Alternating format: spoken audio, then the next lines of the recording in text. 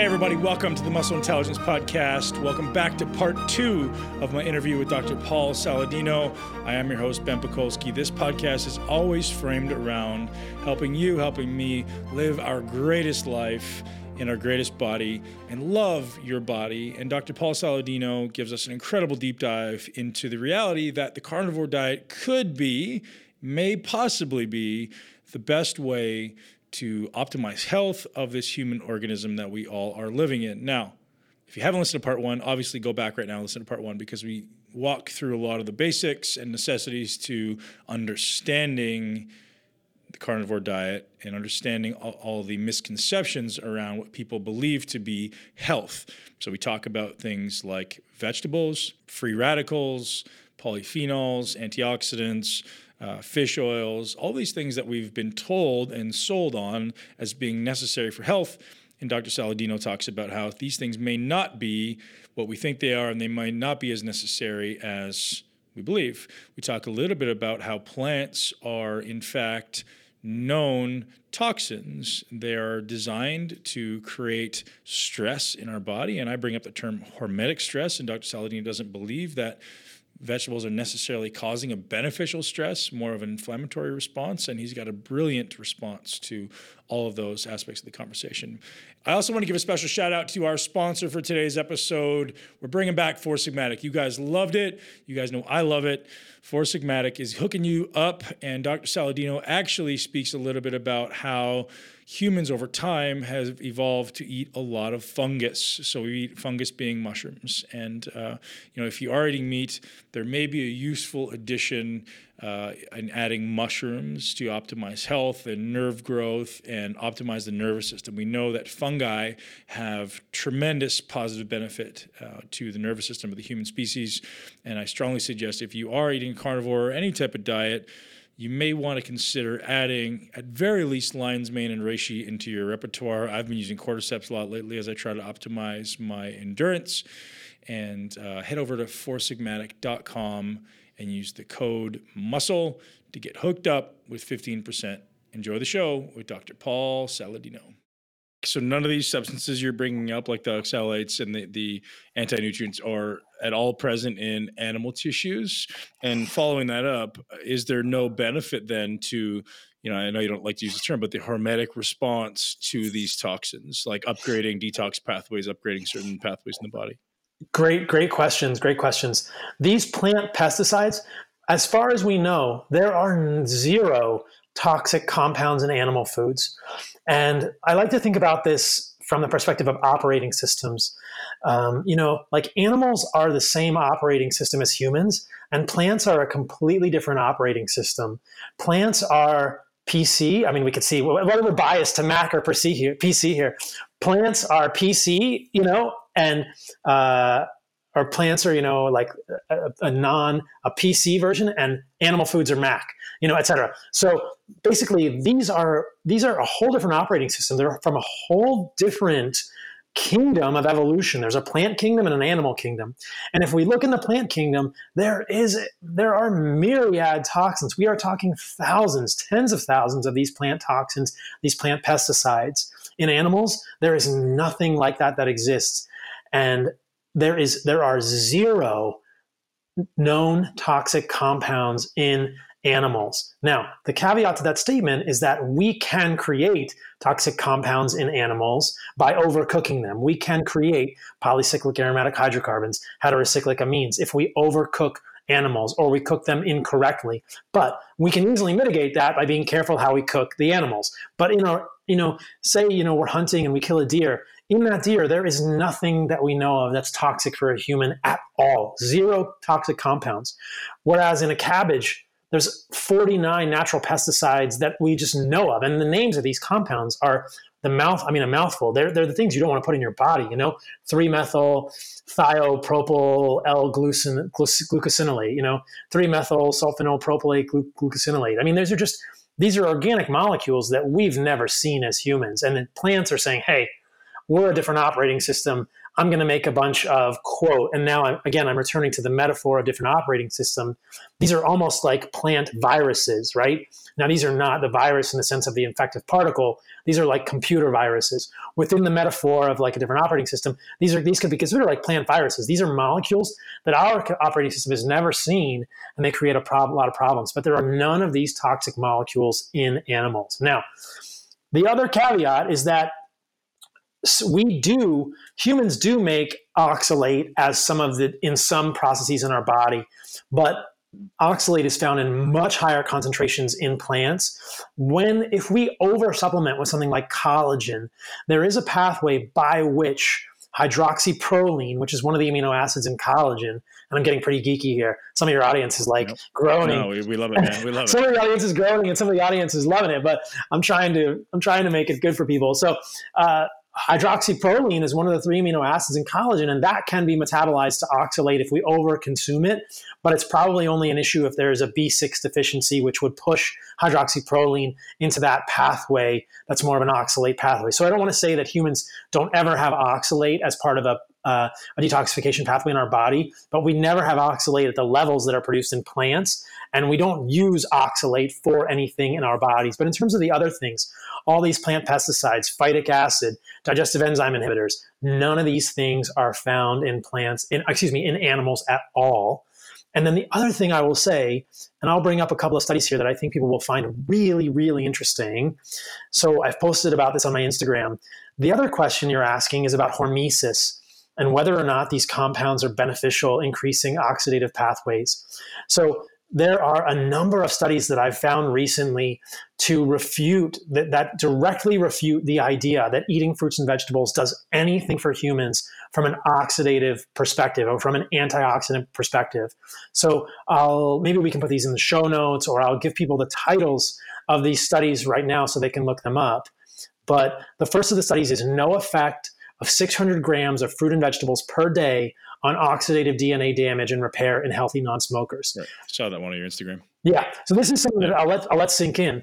So that is a crazy study. Like wait a minute.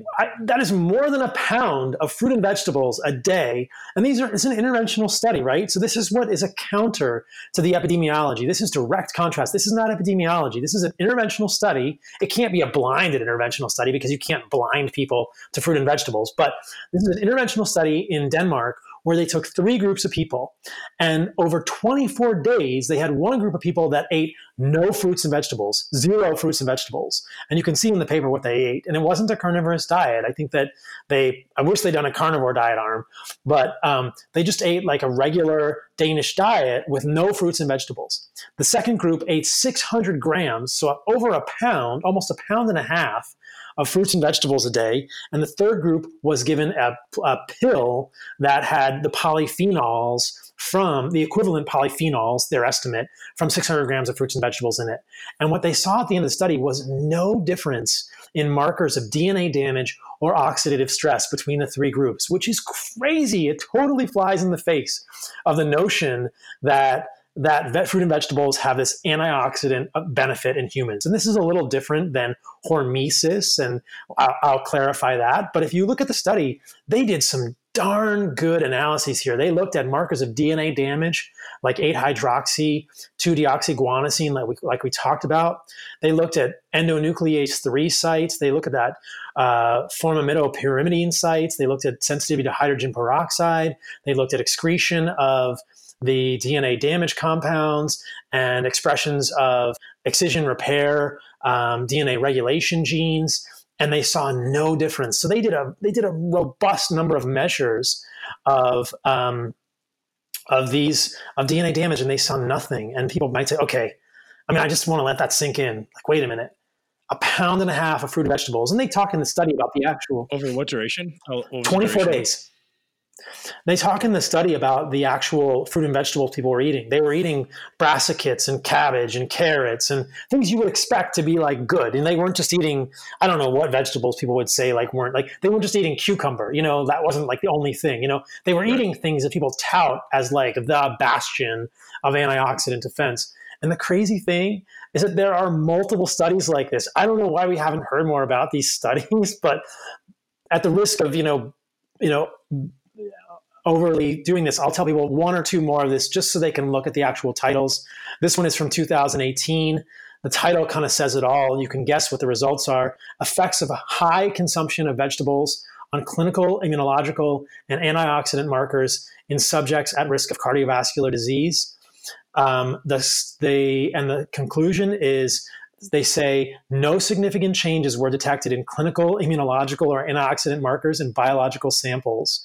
And this is, I'm trying to see how long they did this study. This was a 4-week intervention. So essentially the same, like a 28-day study here, which is just wild, And then there's another study. There's multiple studies like this now that suggest there are no studies that I'm aware of that show the reverse. There are no studies I'm aware of where giving people these a bunch of vegetables has shown an improvement in these oxidative stress markers. But there are multiple studies that show, hey, when we actually do the study and we don't just rely on epidemiology, we don't see any benefit, which is just so paradigm shifting. The third study, increasing the vegetable intake dose, is associated with a rise in plasma carotenoids without modifying oxidative stress or inflammation in overweight or obese postmenopausal women. So that title kind of says it all. And there are other studies like this. So I'll just pause there because I don't want people to get overwhelmed. But Isn't that a crazy concept? So there's one kind of divergence here that I have that's along the same lines is how much data have you looked at that maybe quantifies the benefit of exogenous antioxidants, exogenous polyphenols, anything like that? So, has anyone been able to prove these compounds given via supplement form has actually benefited us, or is that something that's completely subjective based on the marketing we're being exposed to?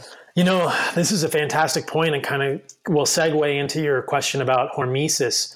The claims around many of these exogenous polyphenols as antioxidants are largely based in conjecture and hyperbole.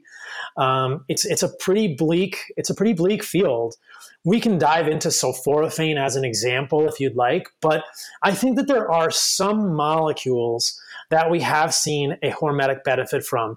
There are some studies that show that when we give sulforaphane, that DNA damage does go down. And I'd like to talk about those because there's an interesting nuance there, okay? So but that doesn't happen with all the polyphenols, and there are concerns about this because we're getting back to the idea of the different operating systems. So the sulforaphane example will be illustrative, I think, here. So sulforaphane is a very highly oxidatively reactive compound that is formed when myrosinase combines with glucoraphanin. So in a brassica vegetable, in a broccoli sprout or kale or any of these brassica vegetables, the plants don't have sulforaphane. They have glucoraphanin. And what happens is myrosinase is an enzyme in the plant that combines with glucoraphanin to create sulforaphane when the plant is chewed. So this is kind of interesting. This is actually the plant's idea that, hey, if you chew my leaf, if you chew me, I am going to make a compound that is different than what I had before. And this compound is going to be damaging to you. And so sulforaphane is a very oxidatively stressful compound. It's very oxidatively reactive. It's very reactive from a redox perspective, okay? And just so people understand, oxidation is loss of electrons, reduction is gain of electrons. So what we're talking about here is movement of electrons between molecules. And lipid peroxides, free radicals, are doing the same things. When we talk about free radicals, we are talking about molecules with unpaired electrons that can lose or gain electrons and cause free radical propagation reactions or lipid peroxidation reactions, wherein electrons get passed around and we end up with more free radicals and oxidative stress. But when we say oxidative stress, we are talking about molecules that are reactive from molecules that are reactive from an electron donation and acceptance perspective. So sulforaphane loves to do that. It is very oxidatively reactive. It's going to be a molecule that is going to lose electrons and create other free radicals in our bodies. Now, the reason it's found to have some benefit is from this hormetic effect. And that is what happens when we have a small amount of a poison. But let's be clear, this is a poison. Sulforaphane is a toxin produced by the plant in this reaction only when the plant is chewed. If sulforaphane were present in broccoli, it would be very stressful for the plant, and it would cause the plant oxidative damage, and it would probably kill the plant. So you can't have a plant with sulforaphane in it. But when you chew the plant, you get sulforaphane. Our bodies are so evolved that what we see is when we get sulforaphane in our bodies, we absorb it and then we immediately detoxify it. Sulforaphane does not circulate in the human body. It does not have a unique role to any significant effect. It will circulate for a short amount of time before it gets excreted, but it's immediately detoxified. There's no point in human biochemistry at which these molecules serve a unique role. And so sulforaphane is an oxidative stress. We get rid of it, we conjugate it to glutathione, we immediately excrete it, but it then triggers the NRF2 pathway, which causes us to increase our own glutathione, which is really the prototypic mechanism for hormesis.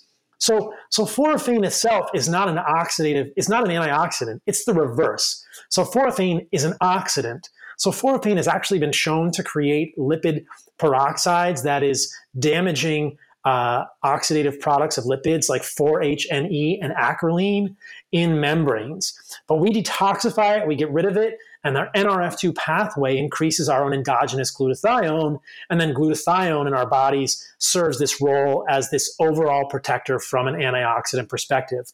But what these studies, I think, are showing, and what we see is that that's redundant, right? We don't actually need that extra glutathione. If you look at these hormesis studies, you can show in a very small model that you decrease DNA damage. But when we look at the actual intervention trials and people are eating brassica vegetables, we don't see any difference because most people, if they're eating a healthy diet or doing other healthy things, make plenty of glutathione and have a totally robust glutathione antioxidant response. And that's the kind of stuff that you see on a carnivorous diet as well. This goes back to your first question to me about my labs. I've tested my glutathione. My glutathione was really, really high on a carnivorous diet, right? So the mechanism of sulforaphane and many of these polyphenols is not unique, and we can make enough of our own glutathione without them. And then perhaps the most important piece here is that because these molecules like sulforaphane and others, which we can go into, are from a different operating system,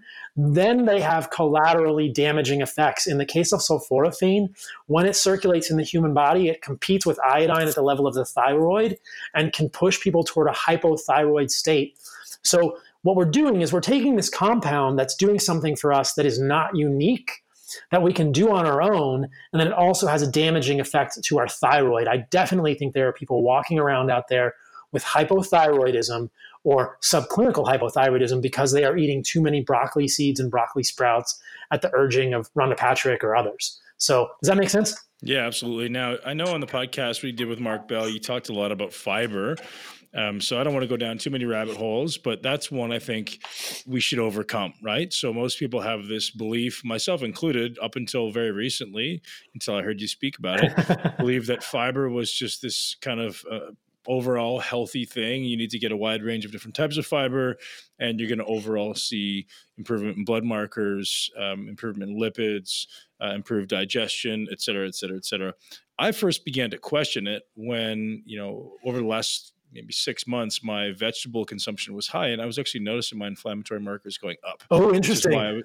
Which is why I was so open-minded to, this idea of trying carnivore for 30 days. Yeah, the fiber thing is very interesting. And if people are, I'll do my best to give a rundown here. If people want more detail, they're welcome to refer to the debate I did with Lane Norton on Mark Bell's Power Project, because we went into this in detail, probably ad nauseum, no pun intended. But the fiber story is interesting. And the fiber story kind of mimics other stories that we see with humans thinking about problems in medicine.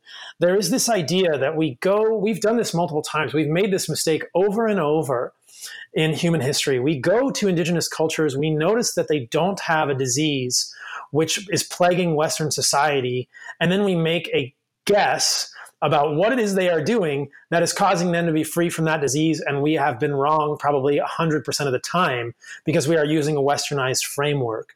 We did it with the Eskimo in regard to heart disease. We saw the Eskimo eating a crap load of fat.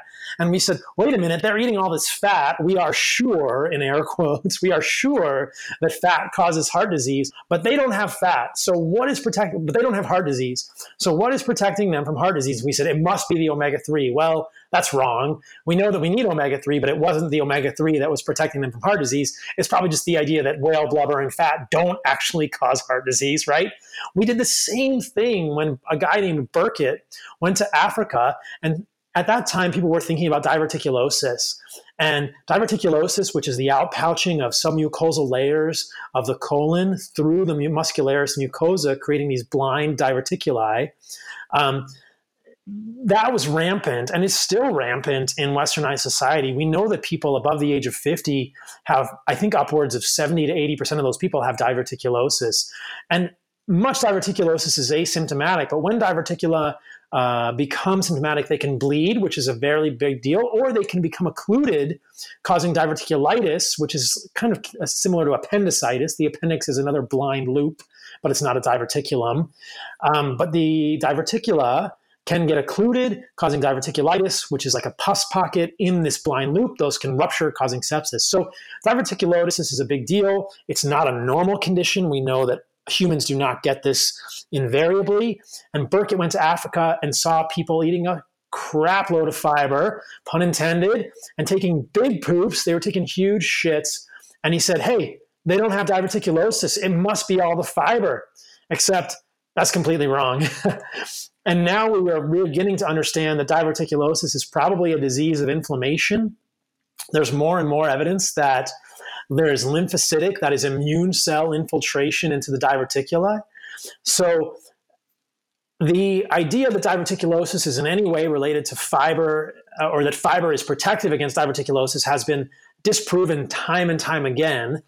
Diverticulosis is probably an autoimmune condition or an inflammatory condition in the colon, whereby the immune system is causing, potentially attacking the colon wall and causing weakening because we see this lymphocytic infiltration. That's neither here nor there. What we see in the evidence is that when we actually look at westernized humans, and there was a study done in 2012, which is super interesting. And this was a study where they did colonoscopy, which is the way to see diverticuli. And they looked at people with increasing rates of diverticulosis, and they asked them how much fiber they were eating. What do you think they found? They found that the more fiber someone ate, the more diverticulosis someone had. So this doesn't prove that fiber is causing diverticulosis, but this and many other studies are pretty clear indicators that fiber does not protect against diverticulosis in any way, shape, or form. This is totally a fallacy. Burkitt was just plain wrong, unfortunately, here. So that's the first part. People say fiber will protect against diverticulosis. Fiber will improve constipation, like you were saying. But what we actually see in terms of constipation in the studies, we're shifting now from diverticulosis to constipation, is that in interventional trials, when people stop or reduce dietary fiber, the constipation and the associated symptoms get better. It gets better. So this is a 2012 paper from the World Journal of Gastroenterology. The title is Stopping or Reducing Dietary Fiber Intake Reduces Constipation and Associated Symptoms. In this study, they had a group with 0 fiber, and that group was composed of 16 people. So they had 3 groups. They were all 16 people groups. They had 0 fiber, reduced, and regular amount of fiber. In the 0 fiber group, 100% of people with gas, bloating, and constipation had complete resolution of their symptoms. So again, this is kind of like the polyphenols in vegetable study. It just kind of makes your head do that. Like your head just blows up. You're like, what? This is so contrary to what I've been told. You go to the doctor with diverticulosis or constipation, what are they going to tell you? Eat more fiber. But the literature doesn't support it. And in many cases, the literature suggests the opposite. Right. And why are we not surprised? Fiber really doesn't have any role in the human body. It doesn't really get absorbed. It doesn't get digested. There is some small evidence that it could reduce LDL, but the reductions are so minuscule. We're talking 3 to 4 milligrams per deciliter, which people listening, they'll know that's like essentially zero, right? So fiber reducing LDL is negligible. Fiber reducing blood pressure, negligible.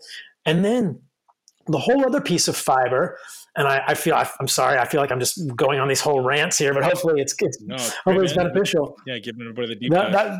The whole other piece of the fiber equation is around cancer, and people say, oh, fiber is beneficial for colon cancer, right? Wrong. There are multiple studies done in very prestigious journals like the New England Journal of Medicine with both fruit and vegetable intervention and addition of exogenous fiber, like a fiber supplement, which show no benefit, no association to fiber and colorectal cancer risk. So this is a, what year is the study? This is in the New England Journal of Medicine from 1999, dietary fiber and the risk of colorectal cancer and adenoma in women. This is not a small study. This is a prospective study of 88,000 women. And what do they say? Our data do not support the existence of an important protective effect of dietary fiber against colorectal adenoma. This is an epidemiology study. It is not an interventional study, but there are other interventional studies that I will mention here that show the same thing. So also published in the New England Journal of Medicine, interventional study with a high fiber cereal supplement. This is also, what's the year on this one? This is the year 2000. Lack of effect of a high fiber cereal supplement on the recurrence of colorectal adenomas. So this is 1,300 patients. The conclusion, as used in this study, a dietary supplement of wheat bran fiber does not protect against recurrent colorectal adenomas. We see the same thing. We can't assume then, though, that reducing fiber would basically what I want you to get at is we hear the opposite is true, right? We hear that someone with no fiber, with a high meat diet would be pro-tumorous, but pro-cancer causing, right? So how would you kind of refute that argument? Obviously, we know that massive amounts of cancer or cancer supplementation, massive amounts of fiber or fiber supplementation is not the cure. Right. But how about the flip side? Like, there's tons of people out there making the argument, if you don't have any fiber, if you only eat meat, are we not going to predispose ourselves to cancer? Right. So this is another really interesting piece of this. If we look at red meat and cancer, the association doesn't exist in any particular, like in any substantiable way in the literature. So this is a very, very big misconception. So there was a study of meta-analyses done by a group called the IARC. I don't know exactly what the acronym stands for, but what that group found, and this is where it all comes from, there was a statement issued by the IARC that meat was associated with cancer. But if we actually break down and look at their statement, there were over 400 studies that had studied meat and cancer, colorectal cancer specifically. And this group chose to only look at 15 of those studies. Of those 15 studies, 8, so the majority showed no association between red meat consumption and cancer. 5 showed a non-statistically significant association, but again, not statistically significant association. So there was an association, but not statistically significant, meaning we don't know, And again, this can also be confounded by healthy user bias. And these studies did not stratify for processed meat and other things in the diet. There was only, out of those 15 studies, there was one study that showed a statistically significant association between meat and cancer. And if you look at that study, that association is only there when you in the people who are obese and diabetic. And it is much stronger for processed meat. So what we're seeing here is a vastly misinterpreted idea in the data that there's any association between red meat and cancer of the colon or really anywhere else. Very interesting. The counter argument to this is a large study that was done in Asia, which is super interesting, right? We never really think about this, but healthy user bias is more of a westernized concept. In Asia, there hasn't really been the same sort of propaganda or the same idea that has been promulgated in society for the last 60 years, that red meat is bad and that vegetables are good. So if you're in the Western country in the last 50 to 60 years and you're eating a bunch of bacon and hamburgers, you are somebody who's a rebel. You are wearing a leather jacket, you are riding a motorcycle, and you are living independently, man. You are like Steve McQueen, smoking cigarettes, not exercising because you say, I don't care, I'm going to do what I want. But this is the healthy user bias and the unhealthy user bias in Westernized countries. But in Asian countries, they don't have the same bias. In Asian countries, it's considered to be a luxury to eat meat. And if you're eating meat, you are thought to be one of like the gentrified people, or you're rich. If you can eat meat, you are rich. So if you look at epidemiology in Asia, you see the completely different story. So this is from the American Journal of Clinical Nutrition in 2013. And the study is called Meat Intake and Cause-Specific Mortality, a pooled analysis of Asian prospective cohort studies.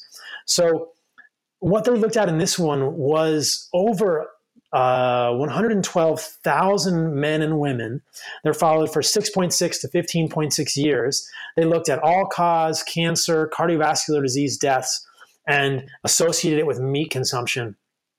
And what they said is ecological data indicate an increase in meat intake in Asian countries. However, our pooled analysis did not provide evidence of a higher risk of mortality for total meat intake, or provided evidence of and it actually provided evidence of an inverse association with red meat, poultry, fish, and seafood in those populations. So red meat intake was inversely associated with cardiovascular mortality in men and with cancer mortality in women in Asian countries. So that is just amazing to me. Like if we take out the health user bias, it becomes much less clear. And these things, which are parroted as canon, in Westernized, they don't even occur in Asia. Like, women had less of a chance of dying from cancer when they ate meat, and men had less of a chance of dying from heart disease when they ate meat in Asia. So, and if you, like I said before, if you look at the actual studies that are behind any purported or promulgated idea that meat is going to cause cancer of the colon,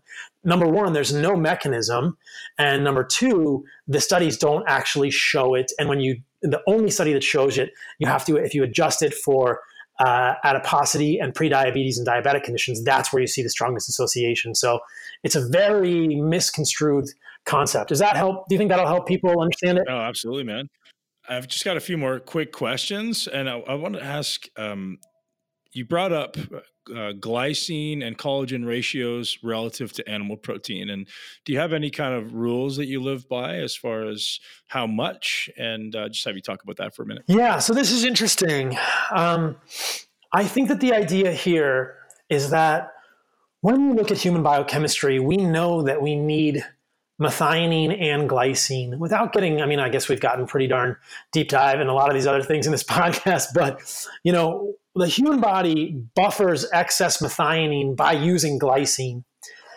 And so what we see is that methionine is higher in muscle meat and glycine is higher in connective tissue. Now, I should clarify that statement. If you look at muscle meat, it's about 7 to 8% glycine and about 2% methionine. If you look at connective tissue, it's about 0.9% methionine and about 23% glycine, which we would expect because collagen is a 3 amino acid peptide, which is composed of glycine, proline, and hydroxyproline. So collagen protein, that if we're getting hydrolyzed collagen or we're eating tendon or connective tissue, it's a little less than a third glycine. And muscle meat has more methionine. So what we're seeing here is that if you look at animal studies, a 2% methionine diet is considered to be a pretty high methionine diet. And what they have found in animal studies is when they overfeed methionine and they restrict glycine, the animals don't do as well. They tend to get sick, they have inflammation, they have oxidative stress. So what I am thinking of with regard to methionine glycine ratios in the setting of a carnivorous diet is this idea of nose to tail, that when we're eating the whole animal, we're not just going to eat the muscle meat.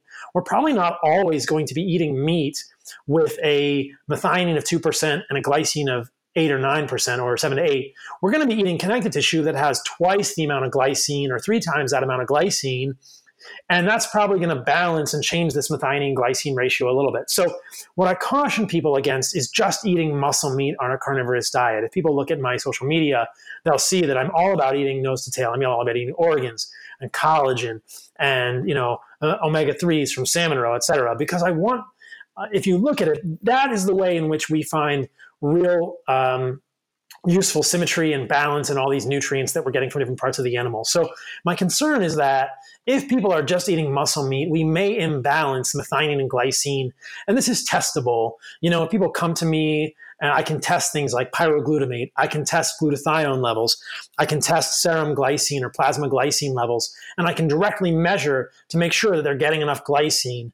Well, why do we care about getting enough glycine? Like I kind of alluded to earlier, we want to get enough glycine because we're going to use up glycine when we buffer methionine, and glycine is one of the 3 amino acids in 2 critical proteins in the human body: glutathione, which we talked about, and collagen. So if we get glycine deficient, we're going to get oxidative stress because we're not going to make enough glutathione.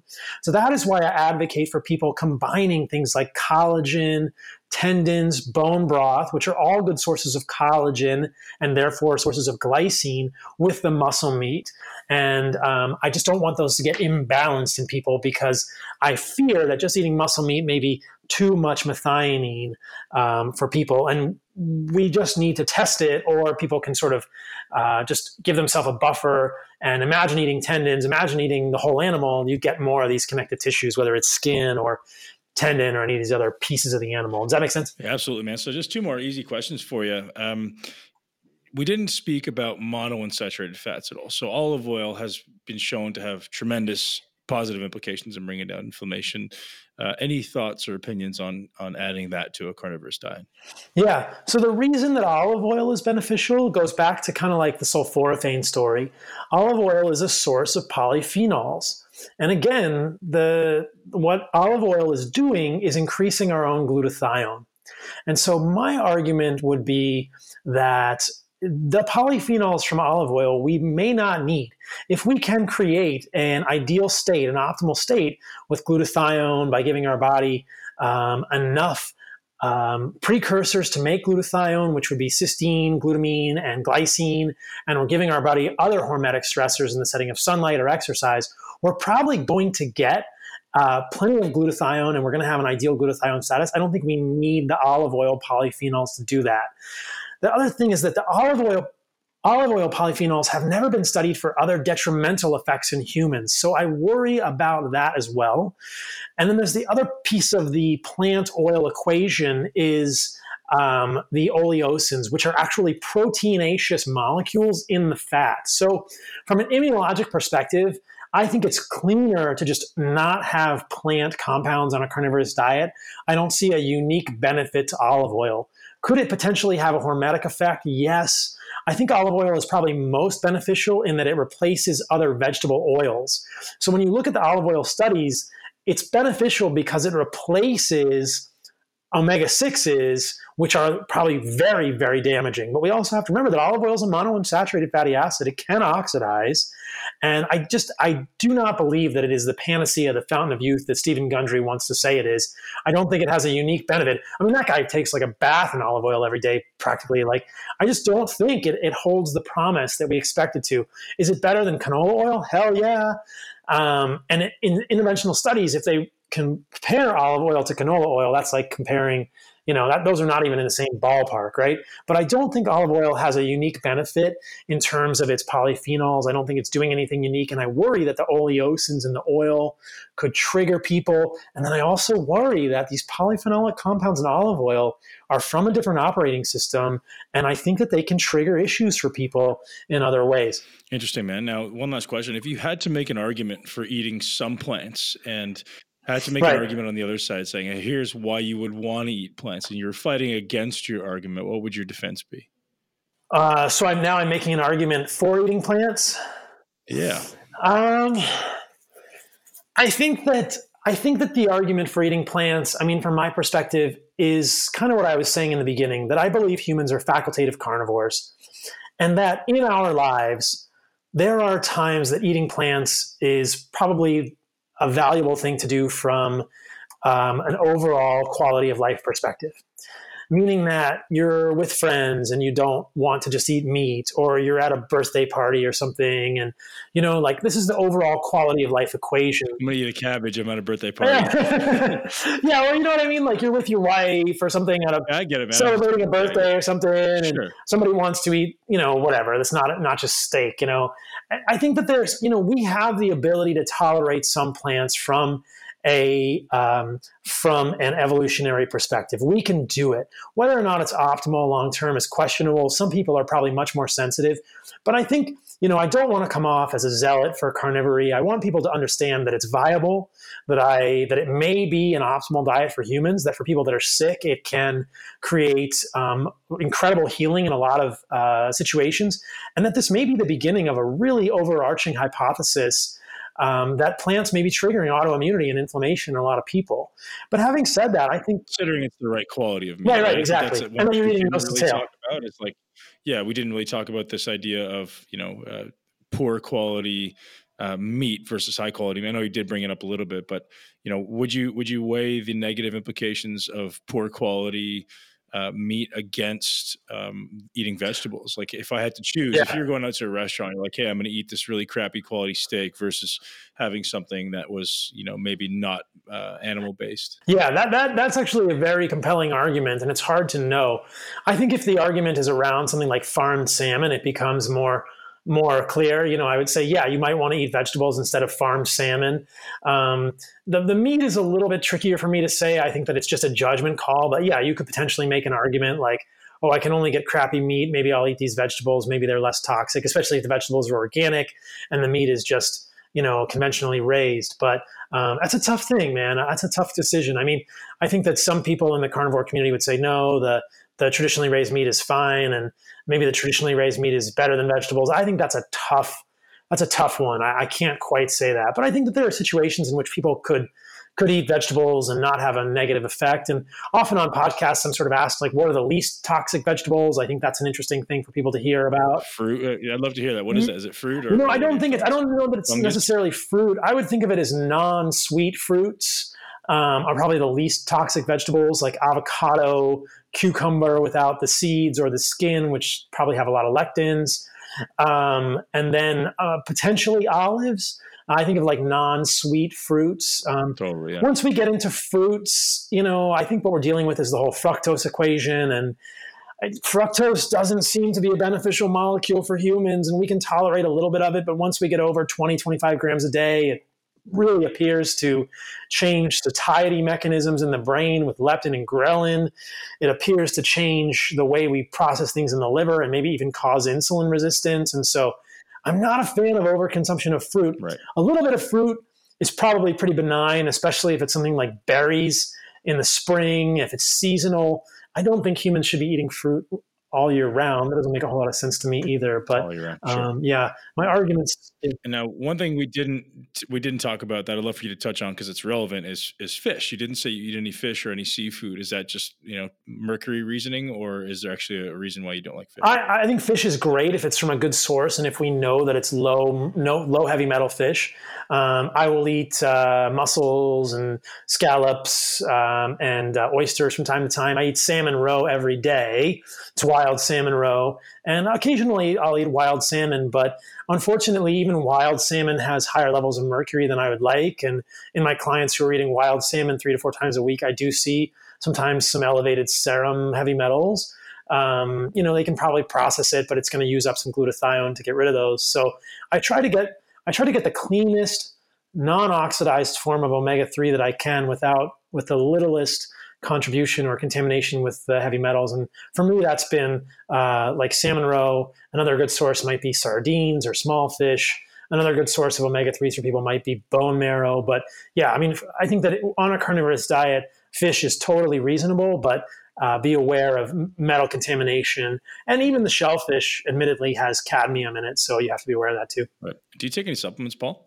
I don't. I'm not sure what people would consider to be supplements, but occasionally collagen protein. Yeah, I do use collagen protein. Sometimes I will just use glycine powder if I'm trying to fool around with how I feel with glycine versus collagens. Technically, glycine is a supplement, it's an amino acid. I will take, I use tallow on my foods. It's just a rendered animal fat. I use bone meal. It's just bones from an animal, so I wouldn't consider it a supplement. But yeah, I don't take anything else. I don't take vitamin C. I get plenty of vitamin C in liver and meat. I don't take anything, nothing else.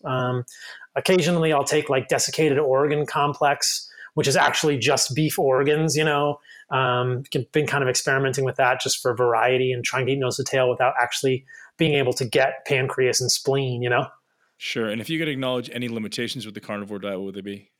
I think that it's socially limiting. And I think that some people end up feeling ostracized. And people, I would admit that variety is important in some people's diets. When I had the conversation with Ben Greenfield, he made this great point that his wife really likes to entertain and likes to create beautiful patterns of food. I think that probably the biggest limitation of the carnivore diet is it doesn't look as good in photos. Right. The carnivore diet is not the supermodel on photos on Instagram. I mean, there's only so many ways you can photograph a steak. And I'll admit, right, plants are beautiful. I just don't know that they create optimal health when we put them in our mouths. They're beautiful on our plates. And I love seeing, like a flower or, a garnished thing of green next to my steak. But I mean, I think that the carnivore diet doesn't look good like other plant-based things do. The other thing I'll acknowledge about the carnivore diet is unless you do a carnivore diet intentionally, and I would argue with attention to eating nose to tail, you can get nutrient deficiencies. And that's what I'm trying to hopefully educate people about eating nose to tail. If you just eat muscle meat, you probably will get deficiencies in things like folate, vitamin A, biotin. You could get a zinc and copper imbalance. Eating nose to tail, those don't happen, which is kind of this beautiful symmetry of eating animals. They are our operating system. And if we eat the whole animal, we don't see any of those problems. There's vitamin A in the liver, there's copper in the liver to balance zinc and muscle meat. You'll get plenty of folate, generally from egg yolks and liver, and you'll get biotin from liver and egg yolks, and you'll get manganese. And if you eat the bones, you'll get some boron. And so, yeah, but that's the real problem with the carnivore diet is it's so restricted that people can run into deficiencies if they don't construct it with a lot of attention to those nuances. Dr. Paul Saladino, that was amazing. And I'm sure everyone's going to have to go back and listen to it twice. Dude, I'm very grateful, and I'll keep you posted on my progress. I'm very curious to see. Absolutely, I feel dude. amazing already. I'll tell you that. Like, energy-wise, sleep is better. I have been consuming a lot of protein, but I mean, I'm just kind of eating when I'm hungry, and I notice I'm less hungry, less likely to have cravings. Yeah. And keep it posted, man. I'm very grateful for your wisdom and your inspiration on the topic. Man, it's so much fun to do it. I love coming on, and it's so cool to be a part of this community. Like, I'm really happy to be a part of it and to be able to contribute. There's a lot of really cool people in this community thinking outside of the box, and I just hope it benefits people in long term. I hope people who are sick see it as an option and people get better, or people are able to lead better lives. Ultimately, it's just about helping people lead better lives. And, however we can do that, whether it's if people feel their best on a vegan diet, then I cannot deny that there are probably humans out there that may feel that way, but it would be an interesting thing. Hopefully I'll get a chance to have a conversation with Rich Roll in the future and things like that. But yeah, I think it's a fantastic thing. I'm super grateful to be a part of the community. And where should our listeners go to find out more from you? Yeah. So probably if people want to work with me, I'm a functional medicine doc. They can email me at paulsaladinomd@gmail.com. My last name is spelled like Saladino, like salad and dinosaur. A little irony there, Saladino. I'm on Instagram at paulsaladinomd. I post a lot of content there. I'm on Twitter at MD Saladino. Twitter seems to be a place where people just generally get into arguments these days. So I try to also share content on Twitter, but Instagram is the main spot. I'm on Facebook at Paul Saladino MD. I've got a YouTube channel people should check out. If they just Google Paul or they search Paul Saladino MD, they'll find my YouTube channel. I'm always trying to make more videos that are really high quality, talking about all these concepts, and people can refer back to that. And then I'm on Patreon. Just look for Paul Saladino MD. And that is where people can find me, reach out to me. Are you still a practicing physician? Yeah.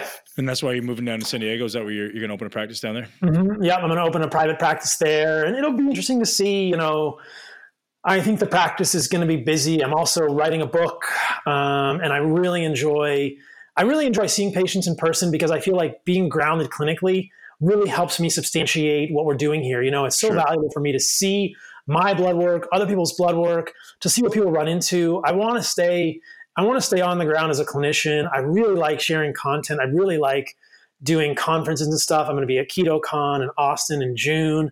I'm actually going to be at Paleo FX in Austin in April, but just hanging out with people. I'm not presenting there. But I love sharing content and sharing ideas, but seeing patients helps me translate it into actual practice. And it's been so valuable to actually see all the people's labs and like, yeah, this works, like your inflammatory markers look great. Like your kidneys look great. Your thyroid looks fine, and then like we were talking about earlier, to see the parts where the carnivore diet says, oh, this is really going to challenge our intellectual framework around things like lipids. Most people, or some people, not everybody, some people on a carnivore diet have LDL particle numbers that go real high. And, we're trying to figure out if that's an issue or not. I don't think it is, but many people in the lipid space. Have you started looking at the genetic components, like the certain SNPs predisposing people to elevated lipids with high saturated fats? I have, and it doesn't correlate as much as I wish it did. Yeah. It just doesn't. Yeah. It gets close. People say that, like, or maybe it's this SNP, it's FTO, or it's PPAR gamma or PPAR alpha, but I haven't seen it as much as I would expect. I'm sure that it is some sort of a genetic thing. But then the question becomes, is that LDL particle number the real problem, And that's the question we need to answer and to be very careful with, because we don't want to lead people the wrong way, but we also don't want to just like completely stall the field. Like if we just say high LDL particle number is going to cause atherosclerosis, then everybody's just going to the whole field stops learning, right? And that's not a good thing either. Right. Yeah, absolutely. we need to keep pushing forward. Brilliance, man. I appreciate your time. I know we've gone a little long, but I'm sure our listeners are going to love it. Thank you very much. Yeah, of course. Thank you, brother. I'll talk to you soon. Appreciate it, man. All right, ladies and gents, that's a wrap. Hopefully you stuck around to hear all the incredible gold that Dr. Saladino dropped on us today.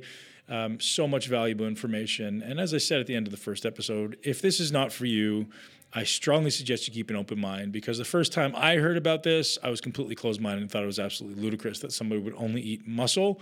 But they're not just eating muscle, they're eating organs, they're eating ligaments and tendons and even bones.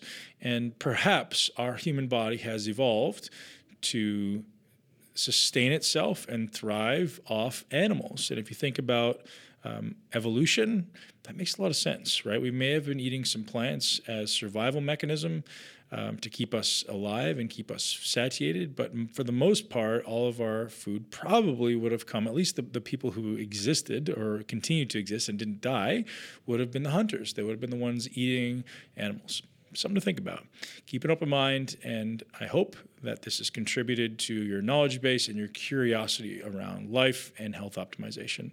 And don't forget to head over to forsigmatic.com and use the discount code MUSCLE to get hooked up with 15% off your next order of Four Sigmatic. You're going to support the show. You're going to support our sponsors who take care of us, and we're so grateful for that. And if you've never tried mushrooms before, you know that I'm a massive advocate of lion's mane. I use 3 to 6 grams every single day, and I notice a substantial difference in my ability to learn, retain new information, and just improve brain function. Lion's mane has been shown across the board to improve nerve growth factor, which is going to help your brain develop new neurons and ultimately form new neural connections and learn faster and more.